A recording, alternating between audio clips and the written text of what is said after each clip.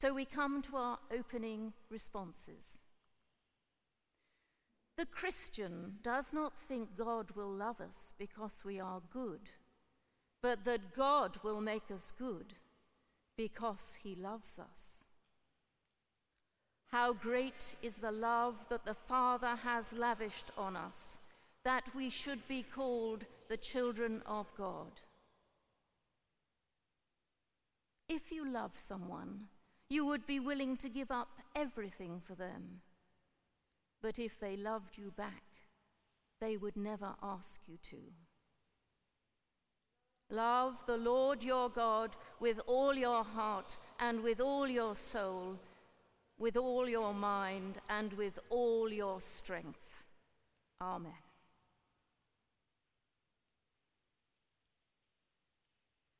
One of the earliest and most famous of English mystics was Julian of Norwich.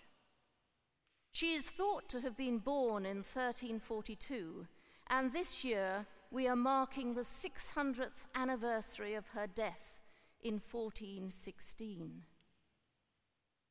But why has this obscure Norfolk woman become so influential in the last few years? So much so that she is now included in the Church of England calendar, and for some people is assumed to be a saint. The reason lies in the publication of a book around 1395 called Revelations of Divine Love. Julian believed that sin was necessary to the human predicament because it brings someone to self-knowledge, which leads to acceptance of the role of God in their life. Julian describes how God suffers with his creation as it experiences great and multifaceted evil, much as we see today. She was voluntarily enclosed in her cell for most of her life. Yet she can reflect that living in such times was not without major challenges, particularly for a woman. Julian, a woman of courage, of course, lived in great turmoil, and an anchoress, a woman who has set herself to be like God and with God when there's 100 years war going and black death surrounding her. She was a woman of courage, but she had a free spirit and her theology was largely optimistic. She spoke and wrote almost entirely of God's love in terms of joy and compassion. Revelations of Divine Love contains a message of reassurance based on the certainty of us being loved by God and of being protected by his providence. Julian makes little reference in her diary to contemporary events of her times and adopted a style of life which was alien to her contemporaries as well as us today. So what is it about the visions of this 14th century female recluse that speaks so relevantly and is so popular to the condition of 21st century men and women? It is the givenness of her revelations, which can be summarized in 4 crucial aspects of love. God's love for us, our love for our fellow man, our love for ourselves, and our love for God. God is love. Therefore, he is incapable of doing anything that is not an expression of love.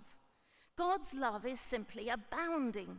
It oozes out of all his creation, in the loveliness and variety of nature, in the stillness of a perfect sunset, the beauty of hoarfrost adhering to branches after a cold winter's night, in the wonder of the universe reflected in the stars. I am sure you can add your own experiences. The beauty with which we are surrounded is the expression of his love that Julian of Norwich revealed to us in her revelations. He made us.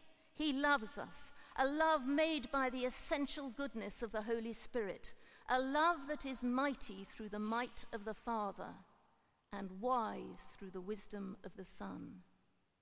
In his love, he clothes us. He enfolds and embraces us with tender love, which completely surrounds us, never to leave us. He wants us to know that the noblest thing God has ever made is mankind, and its complete expression and perfect example is the blessed soul of Christ. And just as he made man out of love, so by the same love God would restore man not merely to his former bliss, but to one that was even greater. Just as we were made like the Trinity at our first creation, so our Maker would have us in heaven forever by virtue of our recreation. And however wonderful all this be, it is as nothing when we compare it with God's greatest act of love and the extent to which he was prepared to go for us. That unquenchable love was manifested when God chose to become man, when he chose to take our flesh, when he decided to enter this world in the same way as we do, and to suffer death for us and our own salvation. It is God's example of love that so influences how we in turn act in our attempt at emulation. Whether in the healing skilled hand of a surgeon, a mother sitting for days at a bedside beside her sick child, a boy helping an old lady in difficulty, a hug to comfort the bereaved, someone in a restaurant prepared to listen patiently to a stranger unburdening his or her worries, in the sacrificial love of being prepared to die for others, in the romantic love at the root of forming close physical relationships. We have all experienced love in some form. Julian of Norwich lived in difficult times, but her theology was optimistic and spoke of God's love in terms of joy and compassion. The most characteristic element of her mystical theology was a daring likening of divine love to motherly love, a theme found in the biblical prophets, as in Isaiah. According to Julian, God is both our mother and our father. In her revelation, Julian compares Jesus to a mother who is wise, loving, and merciful. Christ is not like a mother.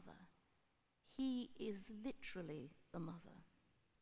Julian emphasized this by explaining how the bond between mother and child is the only earthly relationship that comes close to the relationship a person can have with God.